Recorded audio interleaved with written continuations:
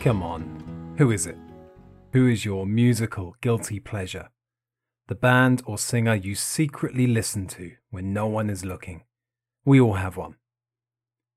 Welcome to Green-Eyed English, a podcast for intermediate and higher English speakers. In this episode, I will be talking about my musical guilty pleasure. You can use this episode to practice your listening skills, as well as learn new vocabulary, including how to swear naturally. If you want to listen with a transcript, you can visit www.greeneyedenglish.com to download a free learning pack to go with this episode. Also, if you want to improve your reading skills, click the link in the description for my book of short stories for intermediate learners. The book is called A Pencil Drawing and Other English Stories and includes a story about a rock band. The story is called Whisper in My Ear. Okay, let's get started. As a young kid, like all kids born in the 1980s, I absolutely loved Michael Jackson. I was convinced he was the coolest man alive. I had a classic Walkman, one of those old portable cassette players, and used to play 2 of his albums, Bad and Dangerous, non-stop in the back of my dad's car. But then I started secondary school and realized that liking Michael Jackson was no longer cool. Luckily, a new secondary school friend of mine called Chris helped me out. He put a hand on my shoulder and gave me cassette copies of his Iron Maiden albums. Now, if you don't know who Iron Maiden are, well, then I'm sorry. Your life is incomplete. They are the greatest fucking metal band of all time, and you should go now and listen to every fucking album they have made since 1979. So anyway, I fell in love with Iron Maiden, and have been in love with them ever since. I've seen them live so many times that I've lost count. But Iron Maiden are not my musical guilty pleasure. No, I am fucking proud of my love for Iron Maiden. Most people now realize that they are a classic band, and even people who do not like metal music have heard of them.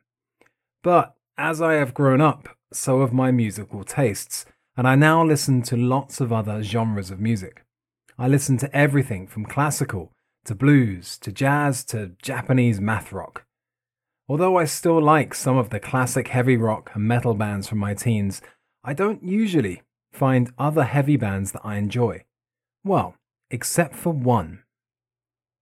A few years ago, my friend Heidi and I went to Download Festival in the UK. Download is a music festival for heavy bands.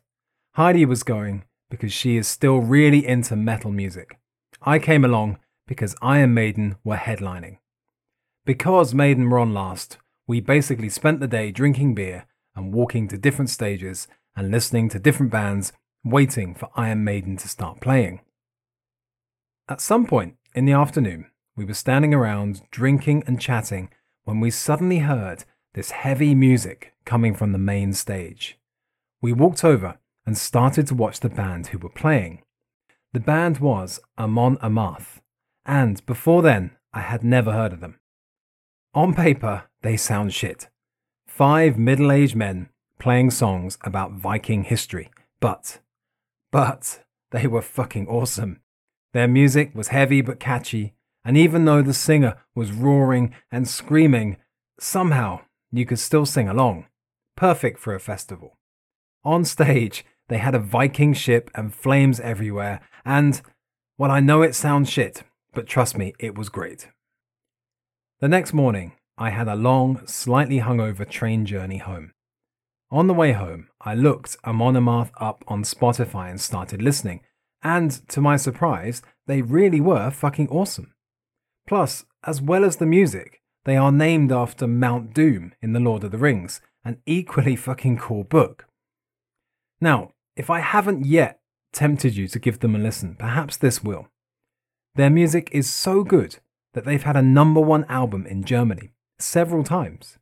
Yes, no joke, they have sold and streamed more albums than Taylor Swift and Ed Sheeran. The thing is though, as a professional adult with a family, I usually keep my love of Amon Amarth a secret. You see, your colleagues often think you're a bit odd if you mention that you quite enjoy Swedish Viking melodic death metal. So Amon Amarth are definitely a guilty pleasure, but the perfect band to have on your headphones. They've been the soundtrack to many runs for me, for example. And trust me, when you're getting tired on a long run, listening to a heavy Viking battle song is the perfect way of making you push a little bit harder. Go on, do it. Go and listen to some Amon Amarth. You might just like it. So how about you? What's your musical guilty pleasure? Visit greeneyedenglish.com to leave me a message or a comment. Finally, you should also visit greeneyedenglish.com if you are a language learner, because you can download a learning pack for this episode. It has a transcript and a glossary of interesting language. Bye-bye.